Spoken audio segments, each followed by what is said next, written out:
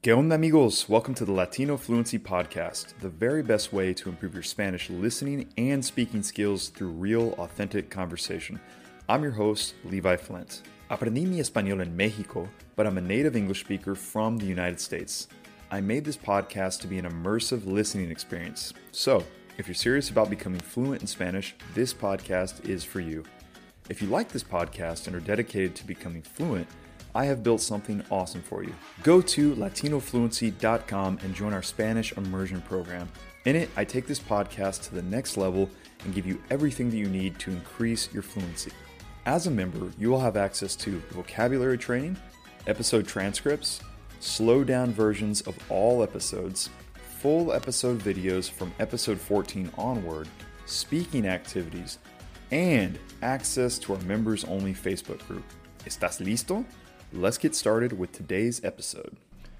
This episode is brought to you by Shopify. Whether you're selling a little or a lot, Shopify helps you do your thing, however you cha-ching. From the launch your online shop stage, all the way to the we just hit 1 million orders stage. No matter what stage you're in, Shopify's there to help you grow. Sign up for a $1 per month trial period at shopify.com/special offer, all lowercase.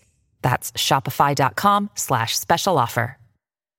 Listo, vamos a empezar con el episodio de hoy. Vamos a hablar sobre Netflix, nuestras series favoritas. Ok, hola a todos. ¿Cómo estás? Bien, muy bien. ¿Cómo te llamas? Me llamo Renata, ya todos me conocen, es la temporada 2. Muy bien, ella se llama Renata, la vamos a llamar Reni en este podcast. Me llamo Levi o Levi. Y bueno, vamos a hablar hoy, como dije, sobre Netflix. Y pues voy a empezar a hacerte unas preguntas sobre esto. Voy a empezar con esto. ¿Cuánto Netflix dirías que ves cada semana? Uy. Horas. ¿Cuántas horas? A la semana 7. O tal vez más. ¿7? 1 hora diaria, fácil. Si estoy viendo una serie. Si no estoy viendo una serie, pues menos. Híjole, pues yo creo que depende mucho de cuándo y, o sea, en qué temporada estamos. Por ejemplo, si es verano, siento que paso más tiempo afuera, pero, por ejemplo, ahora que estamos en otoño, o sea, yo creo que invierno también voy a ver más Netflix y sobre todo cuando estoy cenando, cuando tú y yo estamos juntos y estamos cenando, siento que pues no siempre estoy viendo Netflix, pero cuando no estoy viendo básquet o las noticias, estoy viendo Netflix. Es muy buen acompañante para cenar. Bueno, así es. Y pues antes de comenzar con las demás preguntas, ¿qué significa para ti Netflix and chill? Pues para mí es algo así como un that's what she said. Es algo en México, chistoso. ¿En México qué dicen? ¿Qué dicen en México? Netflix and chill. Netflix sí, and chill. lo dicen en inglés, sí. ¿Vamos a Netflix en Chile esta noche? Sí, significa que solo vas a invitar a alguien a tu casa para hacer otras cosas, todo menos ver Netflix. Sí. Entonces es chistoso porque esta frase tiene un significado aquí en Estados Unidos, obviamente en cualquier parte del mundo donde se habla inglés, pero también en México muchas veces usan las mismas frases, Netflix y chill, por ejemplo. Sí. Ok, ¿cuál es tu comida y bebida favorita cuando ves una serie de Netflix? Cuando estás viendo una serie, ¿qué es lo que típicamente comes para tus... Depende de la serie. Por ejemplo, cuando veía Lost, me encantaba comer camarones, porque estaban en una isla y es el mar, y se me antojaba un chingo los camarones y el pescado. Entonces, siempre que veía Lost, tenía que comer camarones. Camarones. Qué asco. En México hay una botana muy común que la venden en el Oxxo y en cualquier súper, que son camarones secos. Los venden en una bolsita como si fueran papas, pero sí, son camarones. Uh-huh. Te los comes con salsa, riquísimos. Si no iba a preparar camarones, bien. Entonces, de perdido, una bolsita de camarón seco. Ok, y esa es una palabra que, o sea, no podía recordar muy bien, pero se dice botana cuando se habla de snacks. Entonces, yo quería preguntarle a Reni qué tipo de botanas te gustan comer cuando estás viendo una serie. Pues yo diría en mi caso, a mí me encantan las palomitas, me encanta. También como dulces, como tipo Sour Patch Kids, por ejemplo, dulces así como, ¿cómo se dice? Agrios, ¿no? Agridulces. Agridulces. O aciditos. En México se usa mucho el término acidito. Acidito o agridulce. Ajá. A mí me encanta la comida agridulce o dulce, como agridulce picante también, como Sí, tienen también.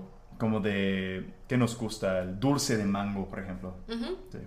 Bueno, y siguiente pregunta, ¿cuáles son tus 3 series favoritas de Netflix de todos los tiempos que tú has visto?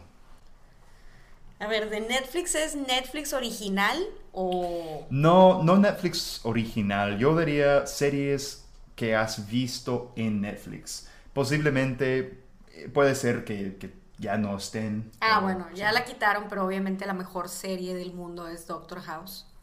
Doctor House, ok. Y para la gente que no sabe nada de esa serie, porque no pegó tanto aquí en Estados Unidos como en otras partes. O sea, digo, en México pegó mucho, muy fuerte, pero aquí en Estados Unidos no a ese nivel. Entonces, habla un poco sobre Doctor House.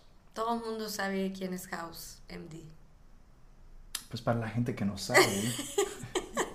Solo Levi no veía House, pero todo el mundo, todos saben, todos los que saben de este podcast saben quién es Doctor House. Era un doctor muy maldito, como un asshole, un pendejo.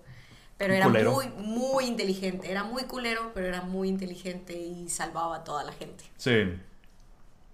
Bueno, entonces, aparte de eso, ¿cuáles son 2 o una serie más que te ha llamado mucho la atención? Malcolm, el del medio. Malcolm, el de medio, ok. ¿Y hay otro? Lost. Lost, sí. Y Lost también, está obsesionada con Lost. Ujú. Pues en mi caso yo diría mis series favoritas, pues Breaking Bad siempre ha sido una de mis series favoritas. Pues no sé por qué, pero hay una serie que se llama Casa de Papel. Y siento que es una de las mejores series de Netflix que he visto. Es una serie española. A mí me encanta. Está muy padre. Ah, yo también quiero agregar El Internado. Es una serie española buenísima. Y la quitaron de Netflix en México y acá en Estados Unidos. No sé por qué. Ah, cierto. Pero Es cierto. es muy buena. Sí. Pues yo la quiero ver. No la he visto todavía. Pero algún día sí. Pues, ¿qué más? ¿Cuáles otras series? Yo diría también otra serie que me ha encantado. Lost. Pues Lost también, pero yo vi Lost o sea, en vivo. O sea, yo la veía cuando estaba saliendo episodio por episodio. Entonces, no sé. Me encantó la serie, pues, que vimos. Black Mirror. Yo creo que Black Mirror ha sido una de mis series favoritas de Netflix. O sea, propiamente de Netflix, ¿no? Sí. Muy, muy buena, bastante buena. Y si no han visto ese episodio, esa serie, es muy interesante porque cada episodio se trata de un tema distinto. O sea, tienen personajes diferentes, como si fuera su propia película, casi. Pero casi todos los personajes, todos los episodios viven dentro del mismo mundo, ¿no? Un mundo futurístico, Sí, casi, todo es ¿no? futurista. Sí, muy padre, muy, muy chingona, la verdad. Y en este momento, una serie actual que estás viendo en este momento que te gusta mucho. Pues acabo de terminar Élite, también Ok. española. Explícale a la gente sobre Élite, porque Élite es prácticamente una novela para adolescentes, puro drama juvenil, pero española. Está muy buena. sí. Élite, yo la vi con ella Y pues hay en este momento 2 temporadas, se supone en 2020, el año 2020 va a salir una tercera temporada. La verdad, cuando yo fui quien quería empezar la serie, ¿no? Y entonces empezamos la serie y me cagó inmediatamente. No me gustó para nada. Dije, ya párale, ya no quiero seguir viendo. Pero después de la primera temporada no podía acabar de... O sea, no podía... parar, perdón. No podía parar. No era posible para mí. Entonces, pues al final acabamos con la segunda temporada. Sí. Es muy buena y se dice que es muy pegajosa, ¿no? Te pica. Te pica. En México decimos te pica. Me picó una serie, o sea, que estabas clavado viendo la serie. Definitivamente estamos clavados viendo la serie y al final de cuentas me picó. Entonces, yo creo que esas series españolas son muy buenas, de hecho. Son muy bien hechas. Sí. ¿Nos puedes decir cuál es la peor serie que tú has visto? Yo diría que la peor es Grey's Anatomy. Ok. Todo el mundo decía que era muy buena y ya van en la temporada número 100. Pero vi el primer capítulo, 2, 3 y dije no. Pura cogedera, nada de nada. No. ¿Cogedera? ¿Qué es eso? O sea que solo están hablando de quién coge con quién se acuesta con quién. Y realmente no tocan bien temas médicos o así. Pura drama, pero falta... Pero drama... chafa. Ok, bueno. Pues yo diría la peor serie que yo he visto. Muy difícil. Sex and the City. Sex and the City, definitivamente. No es una serie de Netflix, pero es una serie que he visto y no me gustó para nada. No, o sea, obviamente no fue hecha para mí. No, pero mi mamá, de hecho, hace muchos años la veía de HBO. Y yo pasaba por la tele. Me acuerdo que no manches, mi mamá, qué pena está viendo esa serie. Me daba mucha pena ajena. Sí. Pena ajena. Y pues, ¿cuál es una serie de Netflix que estás esperando en este momento, aquí en octubre de 2019, que estás como muy emocionada para ver? No tengo. Yo creo que mi mayor deseo sería que subieran El Internado a Netflix. El Internado a Netflix. Sí. Es una chava muy rara, pobrecita. Yo creo que una serie que realmente quiero ver, me gustaría ver en el futuro, pues la tercera temporada de... ¿Élite? No, por Dios. No de Élite. Casa de Papel. De Casa de Papel, la serie española. Y también me acuerdo que hay una serie que se llama Ozark. Y es una serie como original de Netflix. Y de hecho es muy buena también. Tiene buena historia, es interesante. Me la pasé bien viendo la serie y ya tengo un poco de... Estoy con ansias de seguir viendo. Ansioso. Estoy ansioso de seguir viendo. Entonces, para terminar aquí, Netflix, en tu opinión, Netflix para aprender español, ¿qué opinas? Claro, buenísimo. Depende de qué país, el español de qué país quieran aprender. Porque si van a ver series españolas y tratan de hablar así en México, pues nadie les va a entender. Entonces, igual y de Netflix, series que sean mexicanas, sí hay varias muy buenas. Está La Casa de las Flores, es mexicana y está muy buena. El Señor de los Cielos, la primera temporada es buena y también está en Netflix. Club de Cuervos también. Club de Cuervos también es mexicana y está muy buena. Entonces, si están queriendo aprender español latino, pues series mexicanas que estén buenas. También hay unas colombianas buenas, la del Cártel de los Sapos, está muy buena.